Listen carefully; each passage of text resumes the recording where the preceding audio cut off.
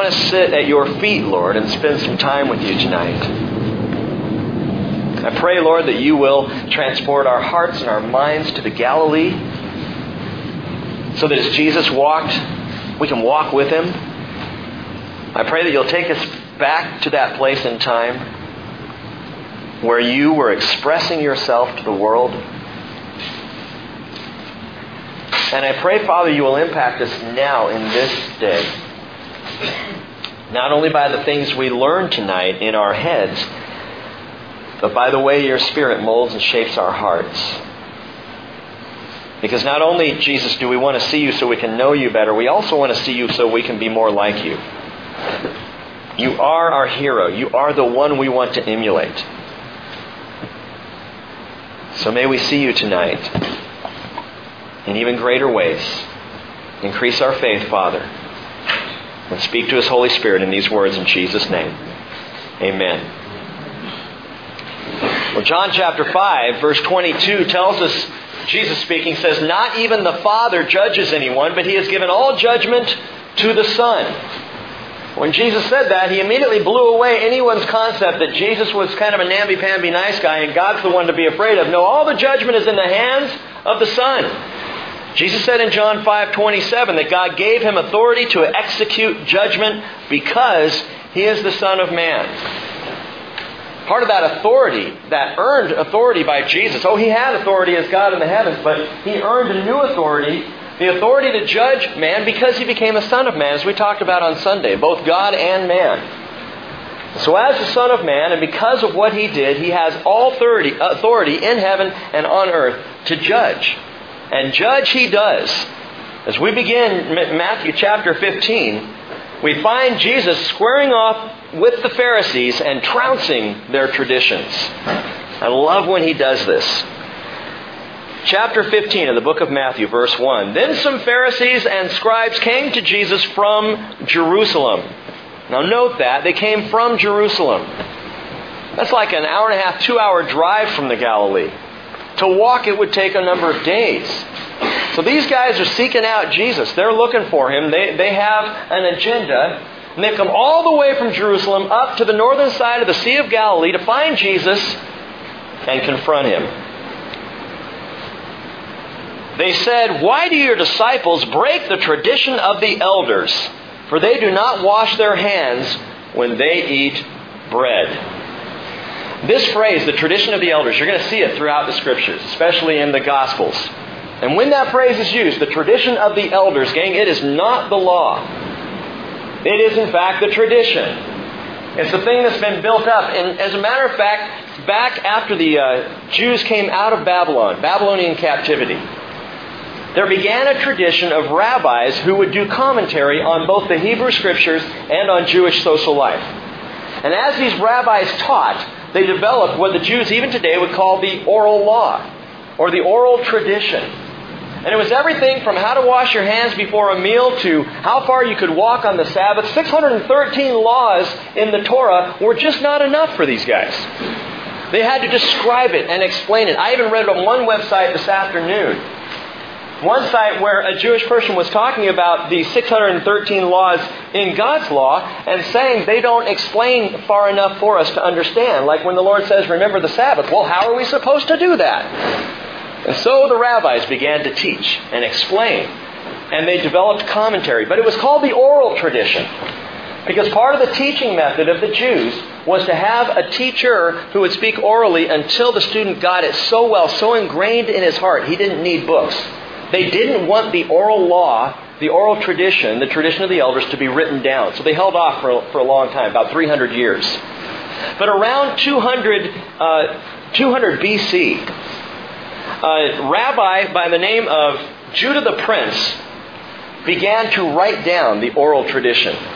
He wrote it out and he codified it so that it would all be, everything that had to do with the Sabbath would be in this area, and everything that had to do with hand washing would be here, and everything to do with each law would be in one specific area. So a Jewish person could just flip through it, go right there, and know what was required of them. It was called the Mishnah. The Mishnah led then to further commentaries. Probably the most famous one, and a word you probably have heard more often than Mishnah, is the Talmud. There was the Jerusalem Talmud, there was also the Babylonian Talmud, and the Babylonian Talmud is the one most used today. So they took that oral tradition, the oral law of the elders, wrote it down, and gang, by the time Jesus came on the scene, according to the Talmud, quote, the words of the elders are weightier than the words of the prophets. Let this begin as a warning to us that the traditions of man will take over and bypass Scripture if we are not in the Word of God. This is what happens. This is what man does. We begin to try to explain, and I tell you, a lot of you take notes as we go through Bible study, and that's fantastic. Don't you ever, ever refer to the notes over the Word itself. Because the same danger there. Oh, well, Pastor Rick said this. Yeah, well, Pastor Rick can be a real dork. Okay? And so we refer to Scripture and we lean on and we study the Word. There are two things going on here regarding the traditions of the elders. One that they bring up and one that Jesus mentions. What they bring up is they're upset that the disciples, the apostles of Jesus, are not washing their hands when they eat bread. They came all the way from Jerusalem to point this out. What were they, neat freaks? I mean, my mom always wanted me to wash my hands, but I don't know that she'd walk from Jerusalem to tell me to do that. Two things going on here. The first one is rabbinical hand washing. The tradition of the elders, it's fascinating to just sit down and read some of these things. The tradition of the elders, the Mishnah, the Talmud, they explained hand washing needed to be done this way. It was very precise.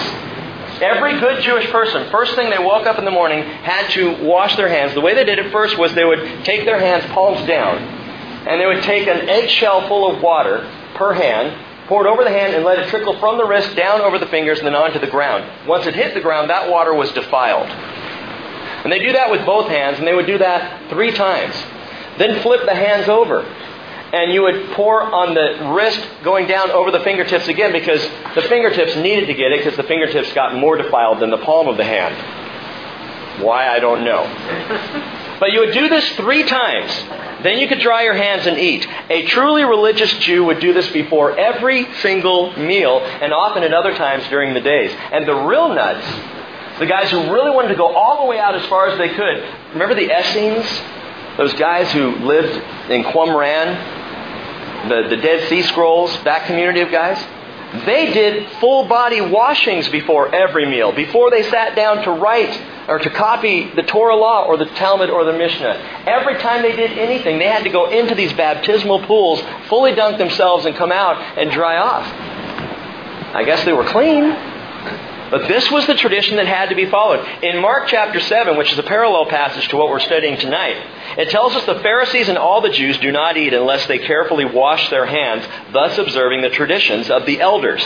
And when they come from the marketplace, they do not eat unless they cleanse themselves. And there are many other things which they received in order to observe, such as the washing of cups and pitchers and copper pots. And that was just one tiny aspect of the tradition of the elders. Was it a cleanliness is next to godliness thing, or was there something more to it? Gang, as I read this, I believe it was fear-based.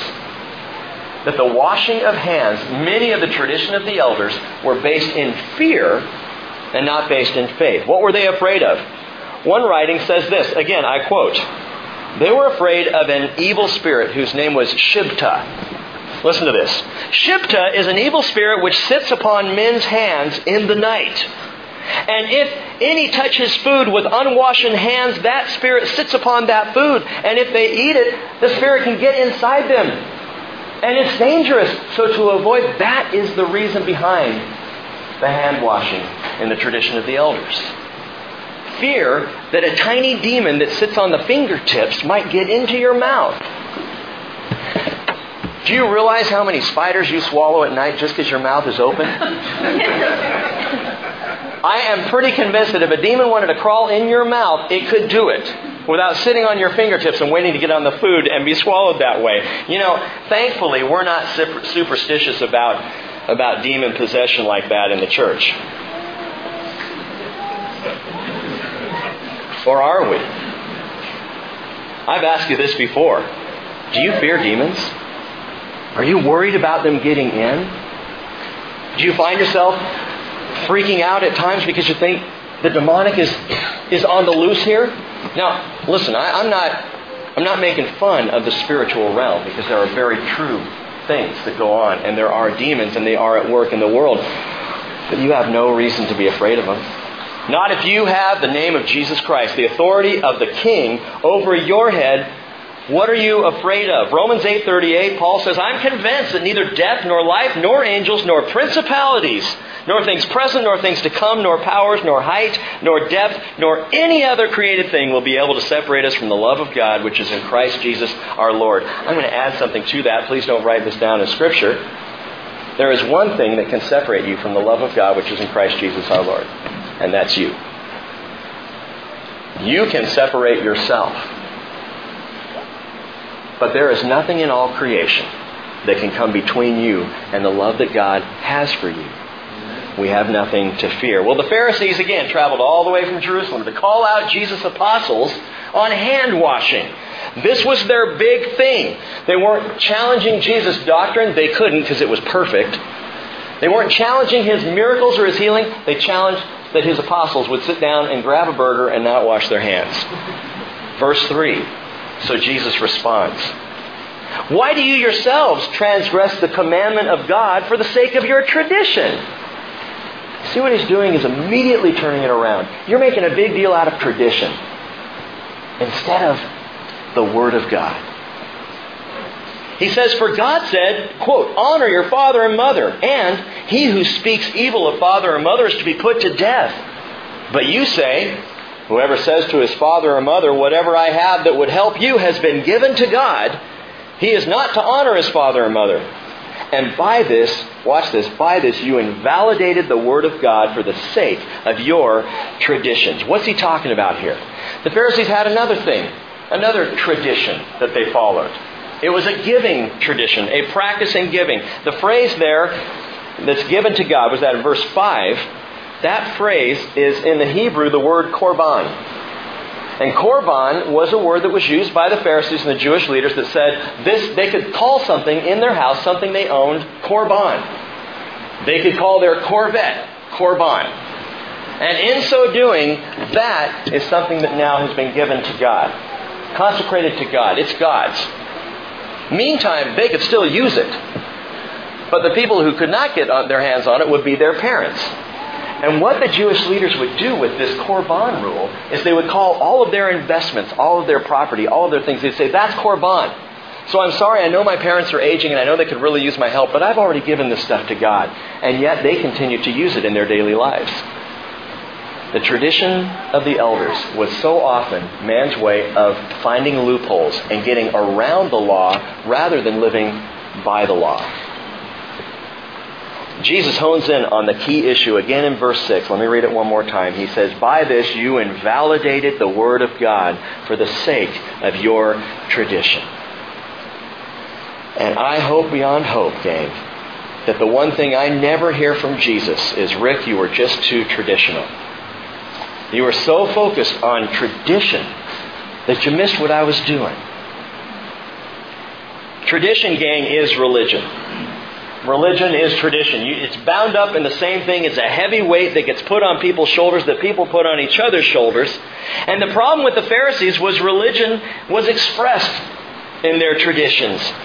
A couple of things to note about religion. Number one, religious tradition always involves addition. Tradition involves addition. What do you mean by that?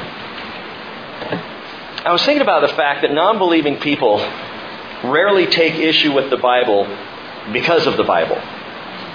When people say, I don't believe in the Bible because it's, contradictory or whatever, well, they probably haven't even read it. They probably just heard that somewhere. And as I've shared with you before, it's kind of a smokescreen. It's a dodge.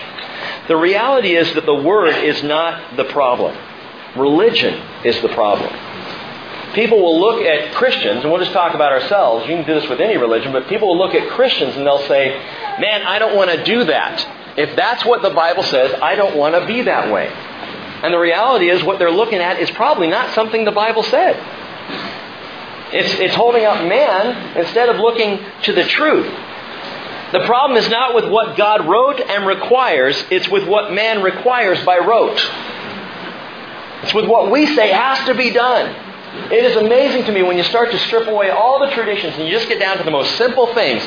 The Word of God, prayer, worship. People like that. People get drawn to that. There's something refreshing in that. But when we start to add tradition upon tradition and it gets weighty and difficult, man, that's what I don't want.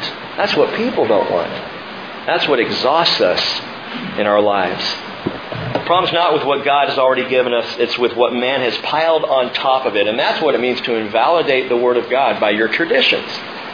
You're saying that the way you do it is more important than what the Lord has given.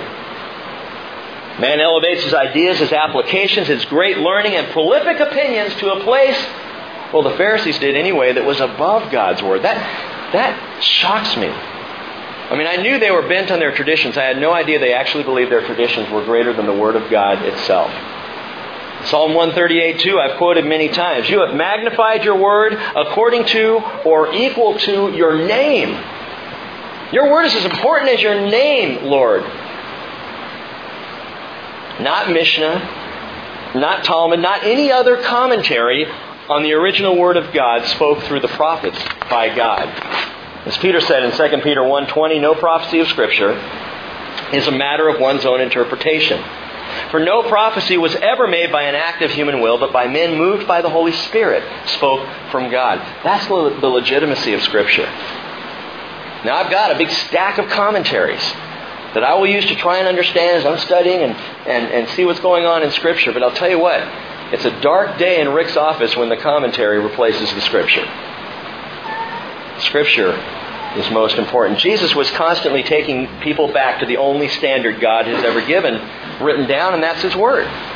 And Jesus responds to the Pharisees here, rather than even answering their question, which, as far as I'm sure Jesus was concerned, it was a bogus question. Why don't your apostles wash their hands? Hey man, God made dirt and dirt don't hurt. I'm not even going to address this tradition of hand washing because it's so silly. But what I will do, and what Jesus says here, what He does, is He goes directly back to the Word of God. Why do you break the commands of God? Honor your father and mother. He quotes Exodus chapter 20. He says, what about he who speaks evil of father and mother is to be put to death? How serious is it that you honor your parents? He gets that from Leviticus chapter 20, verse 9. And going on in verse 7, Jesus quotes directly from the book of Isaiah. He says, I love this, he says, you hypocrites! Rightly did Isaiah prophesy about you, saying, this people honors me with their lips, but their heart is far away from me. In vain do they worship me, teaching as doctrines the precepts of men. Now this quote comes from Isaiah 29. Listen to the context of this quote. Let me read this to you. Isaiah 29 and verse 13. The Lord said, because this people draw near with their words and honor me with their lip service, but they remove their hearts far from me, and their reverence for me consists of tradition learned by rote. Therefore, behold, I will once again deal marvelously with this people, wondrously marvelous. And the wisdom of their wise men will perish, and the discernment of their discerning men will be concealed. In other words, they're not going to get it. If you want to follow your traditions and your learning and your skillful thought, you're going to miss the whole thing. And the worst thing a person can do with the Word of God is add to it. That's dangerous, gang. The Word speaks against adding to the Word. And yet we do it so often. I mean, I was convicted reading through this and thinking, how often do I add things and pile upon what God is saying that is actually so simple? He's saying, love each other. Love me. In fact, everything else kind of comes back to those two. And we start to figure out these ways of loving God, these things that we need to do to please Him, we add to it. Even the early church had their problems with this. Paul had to correct the church in Galatia. The entire letter to the Galatian church is because they were adding to. They were piling on the traditions of Judaism on top of everything that was already given that was good. And Paul says in Galatians 1:6, he says, I am amazed that you are so quickly deserting Him who called you by the grace of Christ for a different gospel, which is not really another, only there are some who are disturbing you and they want to distort the gospel of Christ. But even if we or an angel from heaven should preach to you a gospel contrary to what we have preached to you, he is to be accursed. As we've said before, so I say again now, if any man is preaching to you a gospel contrary to what you received, he is to be accursed. Why is Paul so serious about this? Because the gospel, gang, is God's grace. The message of the gospel is you are saved not because of yourself, but because of Jesus and what He did. But when we add to that, when we pile on top of grace, we make grace a heavy thing. And it was never given to us as a heavy thing. It is given to us as freedom. Freedom from law, freedom from tradition, freedom from our own sin, which is evident because we can't keep the law.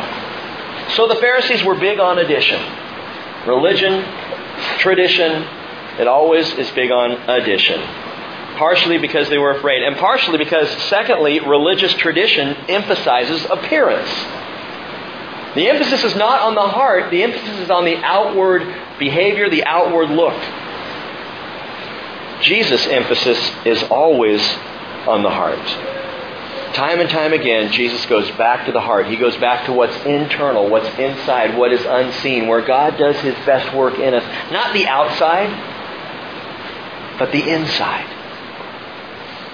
It's funny to me, the English language even recognizes the truth of religion being an outward thing, in that we have a word that describes hypocritical self-righteousness. If you want to know what the word is for hypocritical self-righteousness, it's Pharisaical. This whole entire people group, who in their day were the Pharisees and proud of it, today their name is a word for hypocrite in the English language. In Matthew 23, verse 25, Jesus said, "Woe to you, scribes and Pharisees, hypocrites! For you clean the outside of the cup and of the dish, but inside they're full of robbery and self-indulgence. You blind Pharisee, first clean the inside of the cup and of the dish, so that the outside of it may become clean also."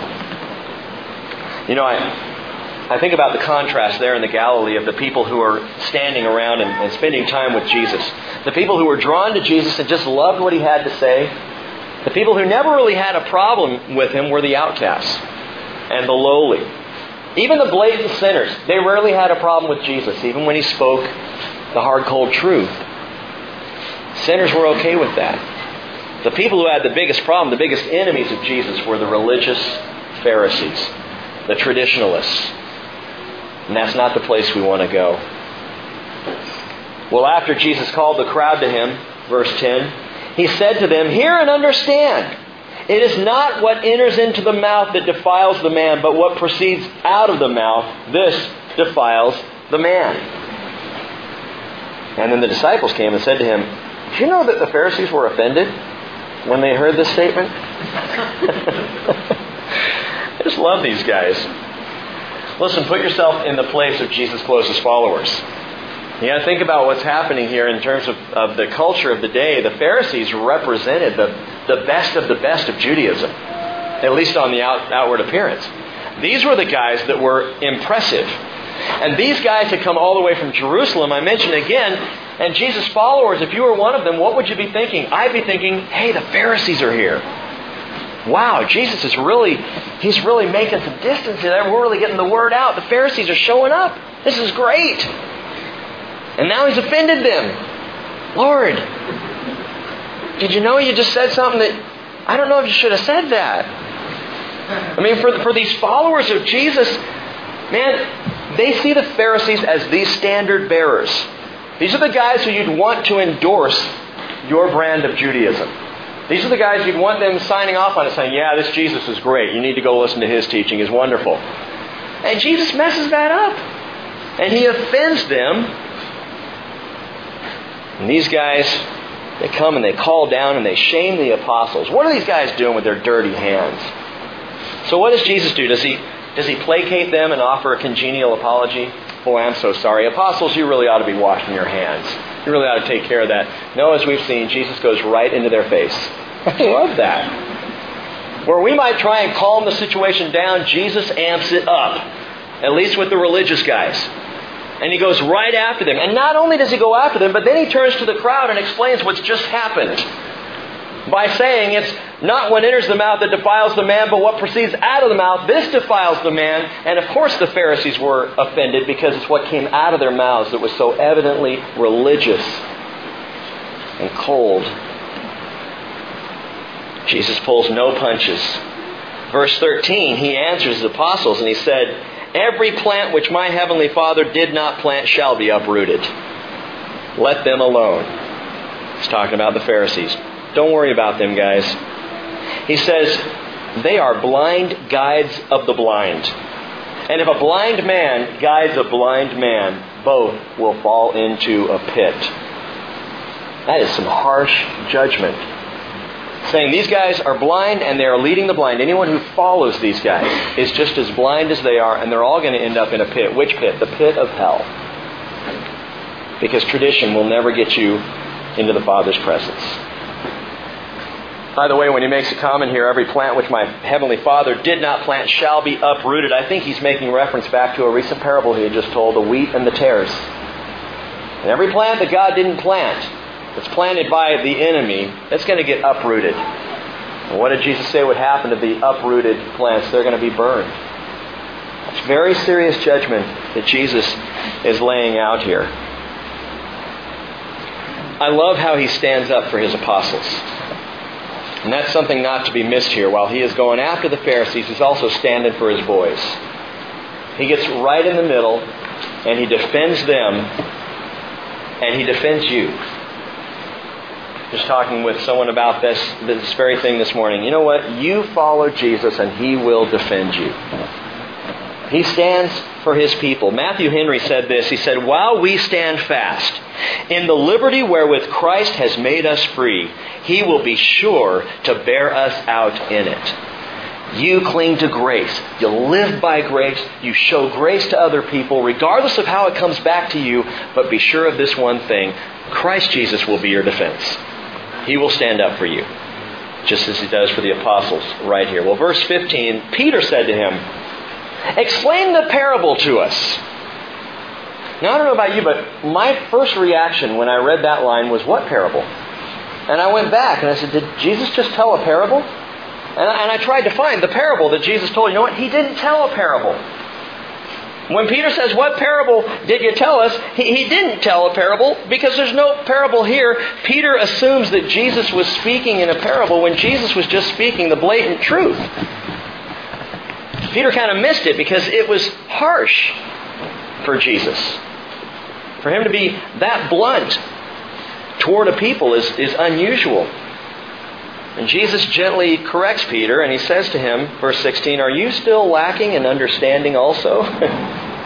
Do you not understand that everything that goes into the mouth passes into the stomach and is eliminated?" Okay, thanks, Jesus, for the biology lesson. What are you saying? And He says in verse 18, "But the things that proceed out of the mouth come from the heart." Oh, there he goes. Jesus goes right back to the heart. This is where Jesus is concerned. The heart. The things that proceed out of the mouth come from the heart, and those defile the man. For out of the heart come evil thoughts, murders, adulteries, fornications, thefts, false witness, slanders. These are the things which defile the man, but to eat with unwashed hands does not defile the man. Note that list, by the way. Evil thoughts, verse 19. Murders, adulteries, fornications, thefts, false witness, slander. Guess what? You made the list. Whoever you are sitting here tonight, I guarantee you at some point in your life, you've done something on this list. This is the junk that comes out of the heart. This is why we need Jesus to wash the heart. This is why the most important thing, and hear me on this, fellowship, the most important concern we can have as brothers and sisters in Christ is each other's hearts. Where's your heart? How is your heart with the Lord right now? What can I do as a brother or sister to help your heart? I know you've messed up over here. Guess what? So have I. And there's not a single thing any one of us in this room tonight have done that is any worse than anything the rest of us have done. Do you understand what I'm saying? All have sinned and fall short of the glory of God. Let's get out of the judgment seat. Let Jesus sit there. Because our judge is a graceful judge who is concerned about cleansing the heart. That's where He goes. Be careful of judging the heart of anyone you think might be on this list, for fear that it will turn on you. Jeremiah 17:9. We read this over and over. I'm going to read it again. The heart is more deceitful than all else and is desperately sick. Who can understand it? But the Lord says in verse 10 of Jeremiah 17, I, the Lord, search the heart. I test the mind, even to give to every man according to his ways, according to the results of his deeds. Jesus is always more focused on the inward heart than he is about the legalistic issues of tradition or the law. Well, that's the Pharisees. Part 2 of the study is what I would call puppy dog faith. Verse 21. So Jesus went away from there and withdrew into the district of Tyre and Sidon. Now, earlier in Jesus' ministry, we made a comment in the study through Matthew that there's a kind of a turning point where Jesus turns from Israel because Israel has rejected him. But this is very significant because it's the first time now that he steps outside of the region. Jesus now takes his ministry into Tyre and Sidon, which is Gentile territory to the north of Israel. This is not Israel land at all. It's not even close. He goes quite a ways up to these places that today are in Lebanon, Tyre and Sidon. And it tells us that... well, wait a minute. Let me say this. I think the apostles may have been confused about this. The fact that he goes up there, because it was just a few chapters back in Matthew 10 where Jesus sent the apostles out. Do you remember what he said to them about their mission? Do not go into any of the territory of the Gentiles. Quote, Matthew 10 verse 5, don't go in the way of the Gentiles, do not enter any city of the Samaritans, but rather go to the lost sheep of the house of Israel. He makes it very clear that he comes to Israel. But now, he heads up to Tyre and Sidon, verse 22. And a Canaanite woman from that region, so not a Jewish woman, this would be an outsider, a non-believer, she came out and began to cry out, saying, have mercy on me, Lord, Son of David. My daughter is cruelly demon-possessed. But he did not answer her a word. I have that underlined in my Bible. This is unusual. This is a woman in pain and distraught that her daughter is possessed. Lord, help me, Lord, please, Son of David. And Jesus ignores her. Does that seem uncharacteristic to you? Read on. It gets worse. And his disciples came and implored him, saying, send her away. She keeps shouting at us. But he answered and said, verse 24, I was sent only to the lost sheep of the house of Israel. And I wonder if Peter thought, good, we can be rid of this woman. And I wonder if James was going, all right now, send her away. Verse 25. But she came and began to bow down before him, saying, Lord, help me. And he answered and said, it is not good to take the children's bread and throw it to the dogs. Ow! At first he ignores her, and now he slams her. This is not the Jesus I thought I knew. What's going on here? She persists. Okay, before I get there, it's a great story because it shatters that flimsy, false, flippant image that we sometimes have of Jesus. That kind of, he's always just sweet as pie. He's always just, he's a special Savior. He is doing something here. And he's doing it his way, and it is exactly what needs to be done. Don't miss this. He's doing what needs to happen. He doesn't just ignore her because he's being cold-hearted. He is waiting. He doesn't say it's not right to take the children's bread and throw it to the dogs, to slap her in the face. First of all, to understand this, you've got to understand the symbolism of what Jesus is saying. The children refers to Israel. The bread is Jesus himself. He calls himself in John chapter 6, the bread of life. I'm the bread of life. And it's not right to take the bread from the children and throw it to the dogs. Now, if you've read this verse before and thought, I'm just not going to spend a lot of time here because I can't believe Jesus just called her a dog. I called a girl that one time in high school and got slapped. The dogs means Gentiles, and to push it a little further, it was a Jewish curse word really for Gentile. They would call them the Gentile dogs. It was a put down. Well, not exactly. Matthew chapter 7 verse 6, Jesus said, do not give what is holy to dogs, Do not throw your pearls before swine, or they'll trample them under their feet, and they'll turn and tear you to pieces. And when he says dogs there, that is the word that's a put down. In Revelation 22:15 it says, outside are the dogs and the sorcerers and immoral persons and murderers and idolaters and everyone who loves and practices lying. And that's that rough word for dog. That's this is the scroungy, mangy mutt. So I read that and I think, is this what Jesus thinks of the Gentiles? Wait, there's a subtlety here. Because as much as that word dogs is a derogatory term the Jews use for Gentiles, the term, as translated in the Greek, is kuon. Kuon, K-U-O-N, if you're writing that down. But the word Jesus uses here that we just translate dogs is literally kunarion. Kunarion, which means puppy. Little dog.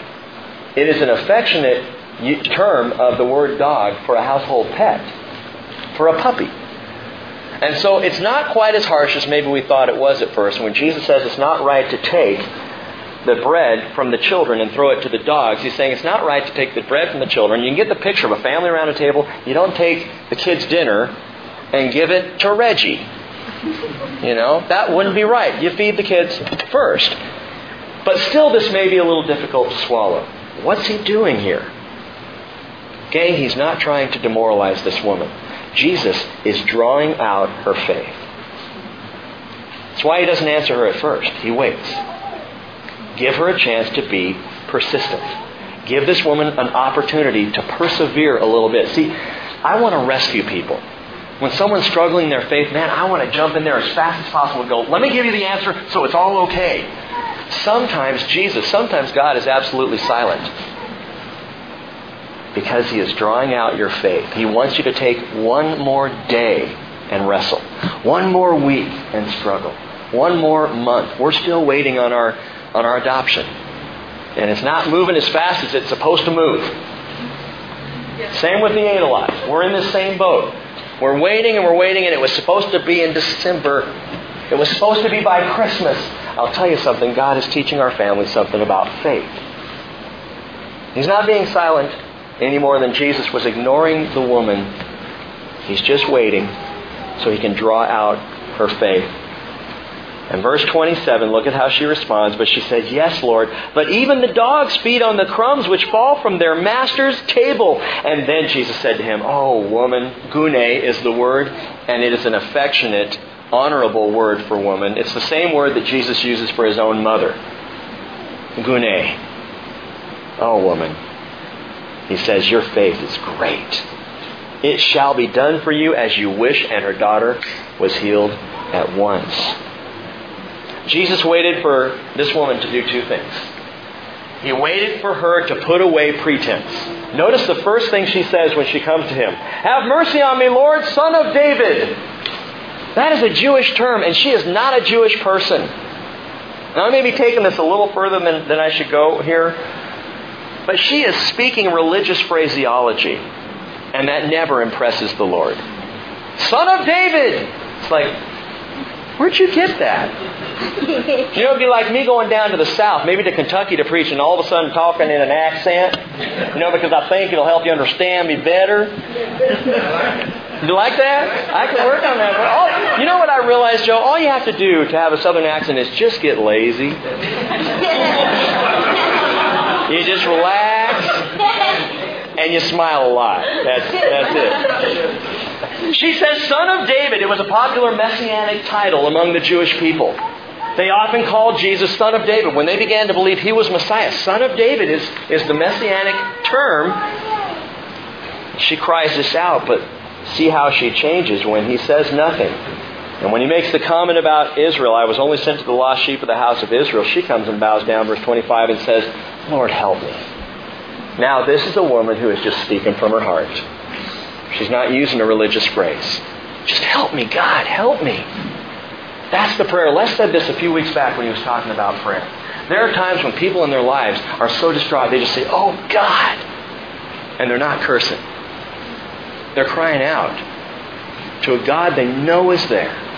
They're just reaching as far as they can, and it's not religious and it's not pretentious. It's just my heart.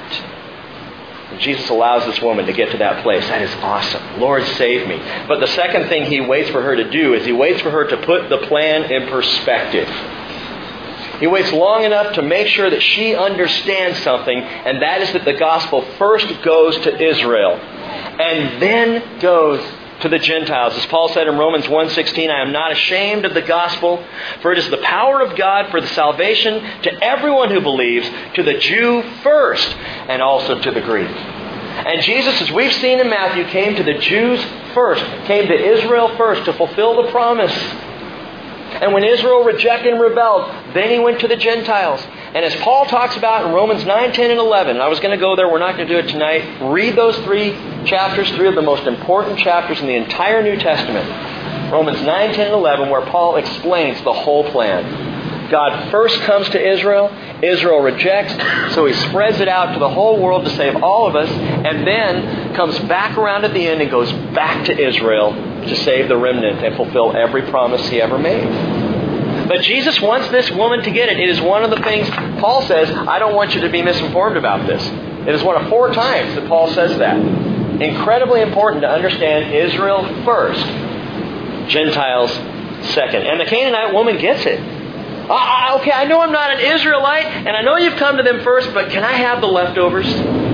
If something falls off the table, that is good enough for me. And that's my dog Reggie at the table. He is the happiest little thing if a crumb falls. Cheryl doesn't like me to feed him from the table because she thinks it teaches him to beg. I got news for you. He's already a beggar. This is in the breed, I think. But he just loves it. He doesn't get upset that he doesn't get my entire plate. If I hand him a French fry, he just goes off his tail wagging, and this is where this woman is at. This little puppy. This woman shows great faith by saying, you know what? I'll take whatever you give me, Lord. I think that's a great place for our faith to land. I don't have to have it all, Jesus. I'll just take whatever you have for me. Even if it's leftover, that's good. That's good. I'll take that. And God says in Jeremiah 29:13, you will seek me and find me when you search for me with all your heart. And this woman comes to the place of expressing a real, authentic, personal faith. She calls him Master, and again, he calls her Gune, woman, a term of affection and endearment. That's what this story is about. Jesus is drawing out this woman's faith and delivering her daughter at the same time. Verse 29. Third and final story in this chapter.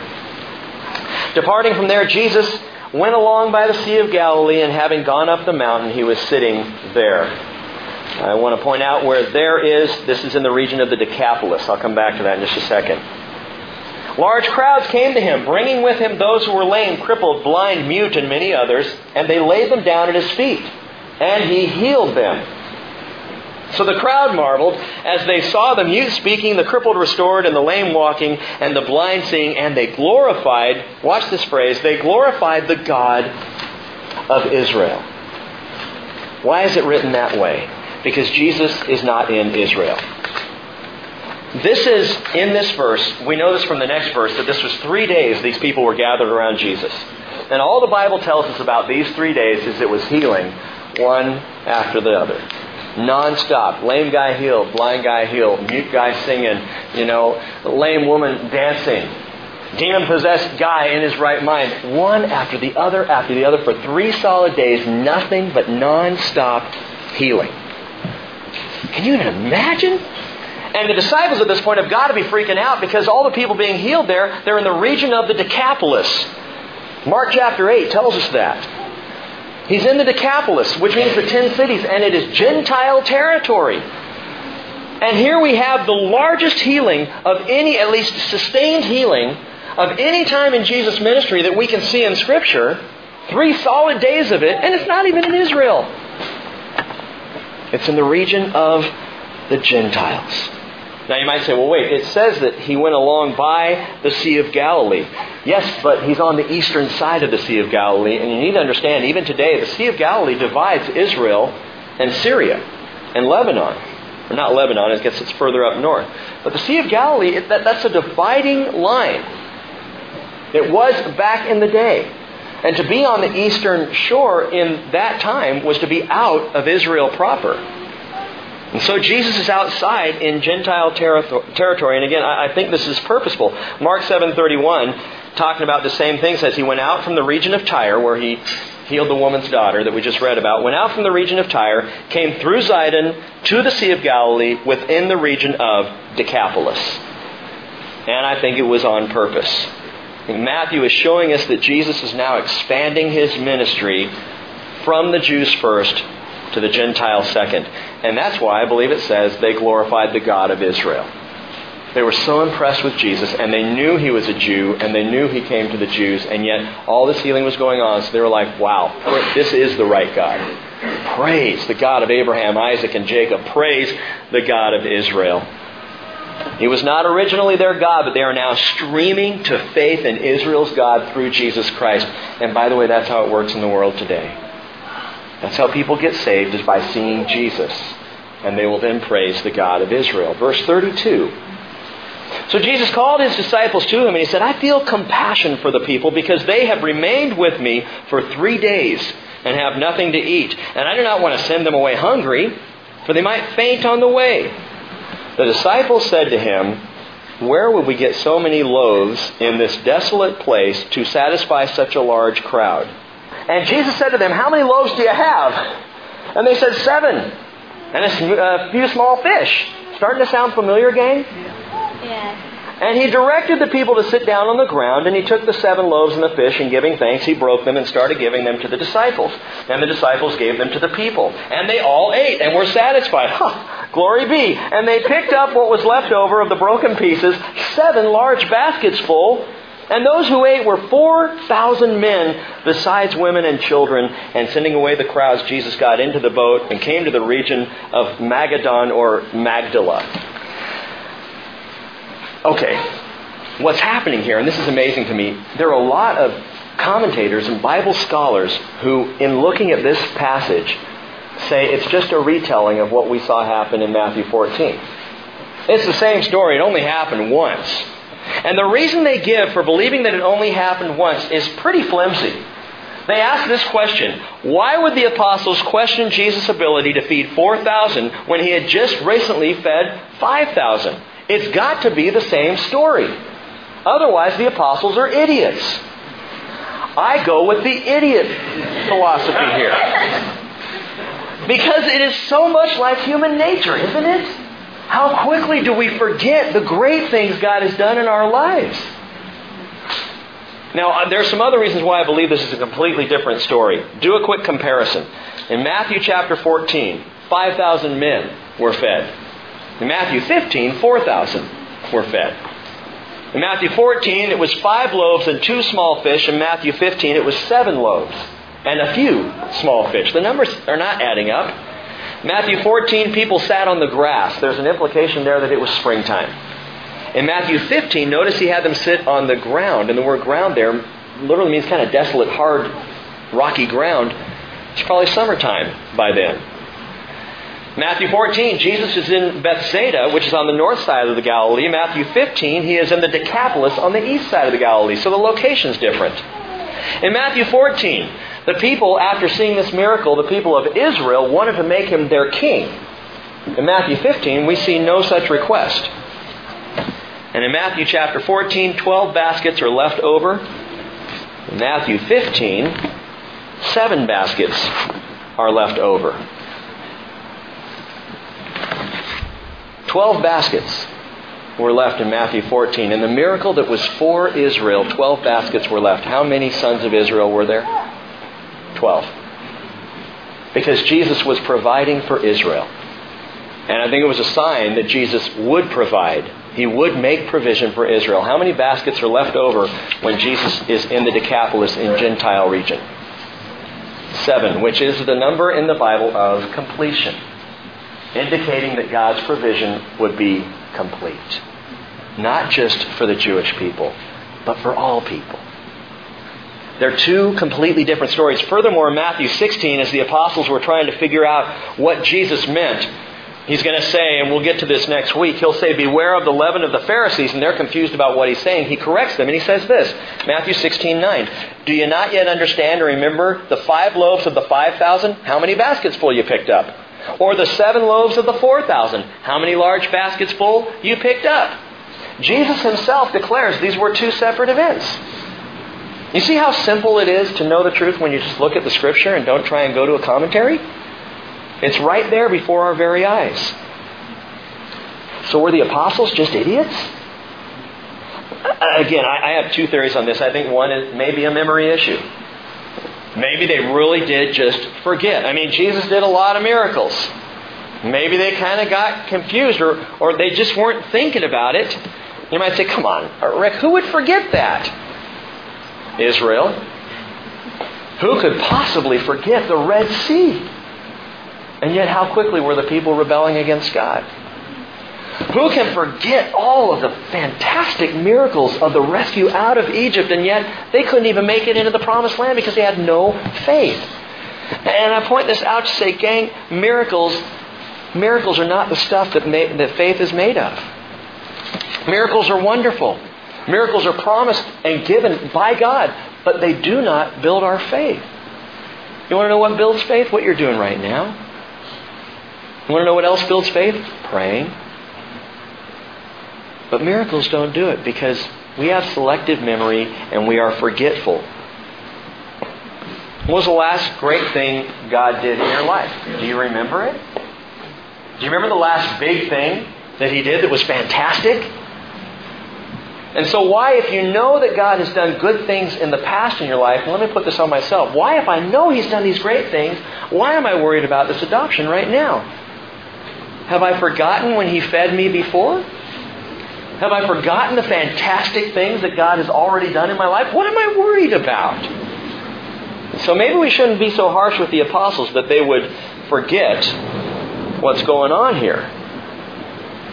Gang, we don't need fresh miracles every day to sustain our faith. What we need is fresh faith, grounded and nurtured and grown in the Word of God. That will make you solid in your belief. Luke 16:31. Jesus is giving the parable of the rich man and Lazarus, but He makes this statement. He says, if they do not listen to Moses and the prophets, which is the Hebrew Scriptures, they will not be persuaded, even if someone rises from the dead. Because the miraculous is not what charges a faith. It's not what grows and strengthens a faith. Psalm 119:49, remember the word to your servant in which you have made me hope. This is my comfort in my affliction, that your word has revived me. I think there's one other possibility that's probably more likely, although it's a little harsher than just a memory issue, and that is a location issue. And it's the apostles just couldn't believe that Jesus was going to feed a multitude in Gentile country. I'll believe He'll feed 4,000 Jews, because, it's our people. Got to feed the peeps, I cannot believe that He would feed all these Gentiles, send them home. It's the location. We can even handle the Lord giving that woman up in, Tyre. We can handle Him giving her some crumbs. That was cool. That was kind of a gentle, nice thing for Him to do. But to feed 4,000 Gentiles, I can't believe Jesus would do that. A miracle that big has to only be for Israel, right? Do we ever do that in our faith? We ever say, I believe Jesus works back here in the Promised Land. I'm just not sure He will do it out here in Outsiderville. I believe that Jesus worked in my life when I was faithfully attending church. I believe Jesus was at work in my life when I was reading the Word every day and I was having quiet time and I was praying and I was singing His praises. I know God worked in my life then. It's just right now where I'm kind of slidden back. I haven't pulled my Bible out in a while. Now is the time I don't know that God would work. You know what the problem with that kind of thinking is? It's basing God's miracles and His goodness on our behavior. And that's not how it works. His goodness never relies on my goodness. His goodness relies on Him. He does what He does because He is a gracious God, not because I happen to have shown up in church on that Sunday morning. That's not the only time God works. And we think He can't care for our needs when we're on the outside. And Jesus proves right here He cares for our needs wherever we are. By the way, why did Jesus feed the people here in Decapolis? Verse 32 tells us, I feel compassion. He didn't just ache for Israel. He was aching for the Gentiles, and it had nothing to do with the Jews or the Gentiles. It had everything to do with the person of Jesus Christ and who He is. Again, don't miss the leftovers in both stories. The 12 baskets in Matthew 14 are Israel's portion. The 7 baskets in Matthew 15 show the complete portion, enough for everybody who comes in faith. For God so loved the world. You know it, right? That He gave His only begotten Son, that whoever believes in Him will not perish, but have everlasting life. Let's pray. Jesus, thank You for being unpredictable, at least to my mind. Thank You for doing everything that's necessary to bring us to our complete portion. Thank You for laying out before us the words. I thank You for Matthew writing these down, and the Holy Spirit for the inspiration. But Jesus, we praise You simply for being who You are. And we praise You for Your grace and Your mercy. And as we prayed Sunday, I pray again for this body. Father, make us a merciful and graceful and loving people, just like Jesus. In Jesus' name, amen. God bless you all.